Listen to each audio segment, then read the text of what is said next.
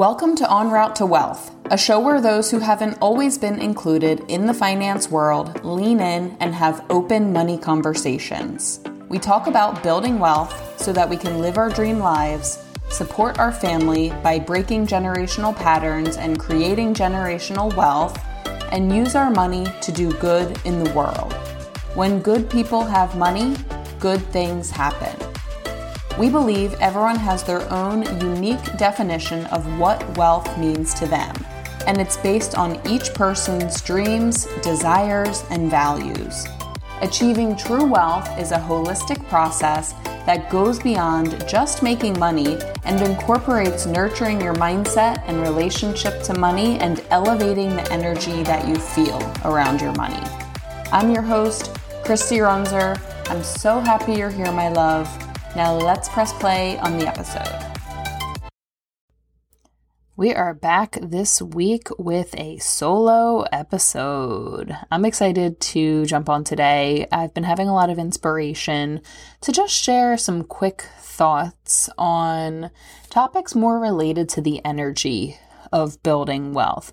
Not so much the practical tips and strategies, but really some of the mindset shifts and some of the types of energy that you want to be embodying as you become your wealthiest self. And wealth can be whatever you want it to be, right? Of course, money is a part of that because money gives us opportunities and options and choices. But for me and for a lot of my clients, wealth is also about time freedom, being able to spend time with our families, to pursue hobbies and things that we love, being able to make an impact in the lives of our clients and our customers, being able to really do whatever we want, whenever we want. So whatever your version of wealth looks like, whatever your definition of success is, embrace that, own that, follow that. There's no right or wrong here. And so I think a big part of becoming your wealthiest self and being on a wealth building journey is being in the practice of receiving. And this is, I think, one of the most important practices you can have as a human being. And I don't think this is something that we really necessarily consciously practice or think about, like, oh yeah, I'm going to go receive a bunch of stuff today. Like, at least for myself and a lot of the folks I speak with, it's about service and giving, and that's beautiful. But also I think it needs to be in balance with receiving as well. And I think there's a lot of just societal narratives, cultural narratives around it being greedy or selfish to receive. Like it almost brings that energy of like, oh, well, if I'm receiving, then it's all about me and I don't care about anyone else and screw y'all, which that's not true. And if you feel that way, that right there tells me that you're already a giver because you have the thought processes to feel bad about receiving and to feel like you're taking from someone else. Like if you were actually a greedy or selfish person, you wouldn't even think that way. So if you've ever felt that way, I already know that you're naturally a giver. But yeah, it can feel like that. It can feel like when you receive something, someone else is losing or you're taking away from a different person.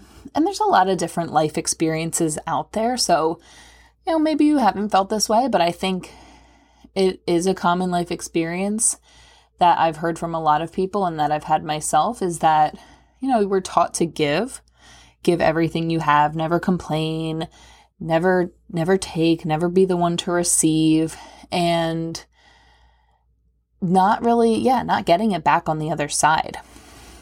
And I think part of that too, for me at least, was being raised female is, I look at women in my family and it's very much the role of, yes, working, but also doing all of the tasks in the household and doing all of the things related to the kids and never complaining and even allowing your own happiness and mental health to struggle because all you're doing is pouring into other people. And so for me, that was something that was ingrained growing up. And I think a lot of women get that messaging societally, tend to the family, tend to the household, tend to your partner. But that just really leaves us feeling like it's bad to receive. And it leaves us feeling uncomfortable receiving. And so when I look at this from an energetic perspective, that's an imbalance. That energy is imbalanced. Giving and receiving energy is meant to be a flow between the two. You give, you receive. You give, you receive. And maybe it's not in a perfect harmony or balance all the time, right? That's life. There's going to be times maybe where you're giving more than you're receiving or vice versa. But it's not meant to be an all or nothing thing. It's not meant to be give, and never receive. So what does this look like? How does this show up? So for example, let's say at work, you work tirelessly to service your clients, you do all the tasks in your business, and you really make a great impact and difference in their lives. But meanwhile, you're feeling burnt out, you're overworking, and it still feels like you're constantly chasing that next payday. You're giving to your clients, you're giving to the business, but maybe you're undercharging, or maybe you're not hiring a team, or you may have poor boundaries with your clients, or you're over-delivering because you're not confident in the value that you provide. So maybe you put some of those things in place. You hire the help, and you be okay with giving some tasks to some other people. You be okay with having your team support you. Maybe you raise your prices. You begin to feel more aligned with the value that you're providing and what that's worth financially. Maybe you really start setting some boundaries of when you speak with clients and your office hours and what's included and what's not included. And you're still creating that same amazing transformation in your clients' lives. Or even better, because you feel rested and taken care of, you show up with a better energy. You're more in service and you can go even deeper. Because when you receive, you can give more, right? Receiving is not taking away from anyone else. It's allowing you to be in a place where you can give more. So I like to think of it as, let's say you're an empty cup and there's a pitcher of water and you start pouring this pitcher of water into that empty cup. Well, before you know it, that cup is full and it begins overflowing because there's more water in the pitcher than is in the cup. So this is you pouring into your empty cup. You're filling it up. It begins overflowing. And guess what you do with that overflow? You pass it on to others. You fill up someone else's cup. And I love that analogy because it really, I think, demonstrates why it's not greedy or selfish to receive, because you're a good person. And when you have more water than you could ever possibly carry in your cup, you're going to fill up someone else's cup. You're not just going to let that water go down the drain. You're going to pour it in someone else's cup. So what about at home? Let's look at an example there. You're a mom, you're a wife, you're doing the majority of the household and kid-related tasks.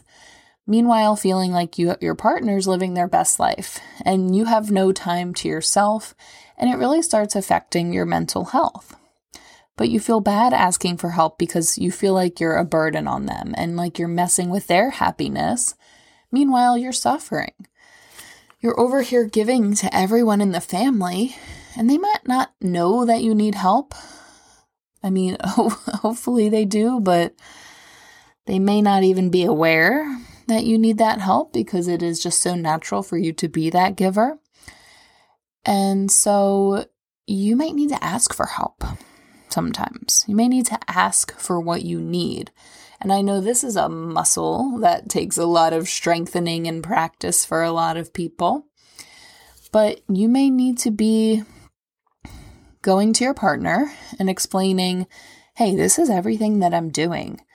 This is how it's been affecting me physically, emotionally, mentally.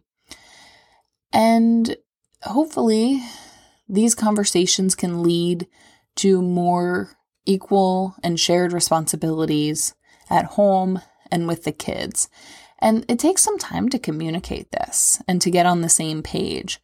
But ultimately, I would hope that the partner you're with wants to make sure that you feel taken care of as well. So maybe, for example, you start asking for a few hours a week of alone time while your partner watches the kids, or you ask for help with the dishes, cooking, keeping the household running. Your partner starts to feel like they're contributing. They're bonding with your child more than ever. They're happy to be supporting you since you do so much for them and the whole family. You begin to feel like a whole human and regain your identity outside of wife and mom. This allows you to show up with more joy and bring more happiness to your family. Maybe you start coming up with fun, creative ideas for activities to do together. You start cracking jokes to keep the whole family laughing. And you're just showing up more as yourself, feeling good. That is going to be felt by the whole family. And so again, when you receive, you can give on a bigger level. And if you're uncomfortable receiving, it's probably because you're a giver. And so this idea of receiving being a form of giving may be something that speaks to you. I know that spoke to me as a recovering people pleaser and all the beliefs I had formed growing up about it not being okay to receive. I now know that I need to receive in order to give at my best. So can you think of any evidence or examples in your life where you received and then the way that made you feel and how you were able to show up because of that? I also think receiving is a practice. It's something that takes time. And even if you've gotten good at it, as you continue to grow and come across new challenges and new goals, that may be a lesson that you need to relearn and you need to revisit. And know that it's okay to receive. It's safe to receive. Everything will still be okay if you're on the receiving end of things. We're all born here as humans on earth, and there's nothing that should make one human better than another. Nothing that says another person should receive, but you shouldn't. And let's be real, there is stuff in our society, racism, systems of oppression, sexism, homophobia, that do say that do say there are groups of people that receive and others that don't. And my hope is that we can say F you to those systems of oppression and receive anyway. That may be one small thing that we can do to end those cycles is being an example of what it looks like to receive and showing others that no matter who you are worthy of receiving and having your desires met as well. In the same way that you put out effort after effort to meet the desires of others. So really getting comfortable receiving is a practice. Can you receive a compliment? So if someone says, so let's say you did a presentation for work, someone comes up to you after and said, that was great, I loved it, and you're like, oh yeah, it was okay, I noticed I could have done better here. Or do you simply say, thank you? Or if someone offers to help you, do you say, oh, it's okay, I got it? Or do you say, yes, please, thank you? Short, quick sentences. Yes, thank you. We don't need to explain why we weren't good enough or try to do it all on our own. Accept the offers of support that come your way. Are you accepting those? That's one little easy way that you can begin receiving. I think what can be difficult about receiving is that sometimes you have to ask for it.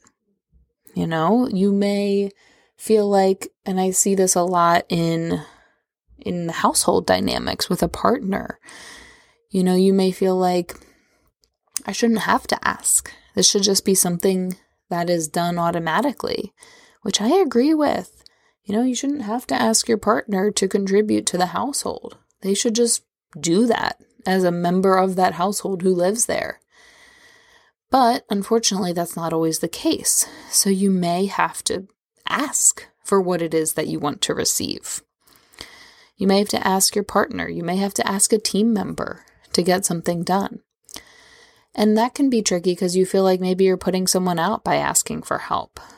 But ultimately, people do want to help. Other people like to give too. So you get to give someone else the gift of giving by being the one who receives. So it's a win-win. So really what I want to say today is that no matter where you are with your relationship to receiving, whether it's receiving money or time or love or support or whatever it is, just practicing, but continuing to be in that practice of receiving and feeling good about it. Everyone can thrive at the same time. It's not an all or nothing mindset. It's not so black and white. There's space in between where you and everyone else can feel good, be taken care of, give, and receive. Have you had trouble receiving? Does it come easy to you? Has it been a journey? I want to hear about your experiences. Head over to my Instagram at EnRouteFinancial and send me a DM. Let me know what this looked like for you. I'm curious to hear what receiving has looked like for you, if it's something that's come easy or it's something that you've been working on and learning. And ultimately, hopefully we can all really just be in the practice of getting better at receiving, because I know you're all givers. I know you're out there making an impact, helping your clients, supporting your household, and I hope that you are in the practice of also receiving the love, the care, the time, the money that you need and want to feel nurtured and to feel good. Thanks so much for listening. As a reminder, this content is for educational and informational purposes only and is not financial, legal, or tax advice. If you loved this episode, please rate and review the show so we can reach more people and create more millionaires together. Connect with me on Instagram. My handle is at Kristy, KRISTY_Runzer, RUNZER, and DM me with your thoughts and questions. Until next time, my love.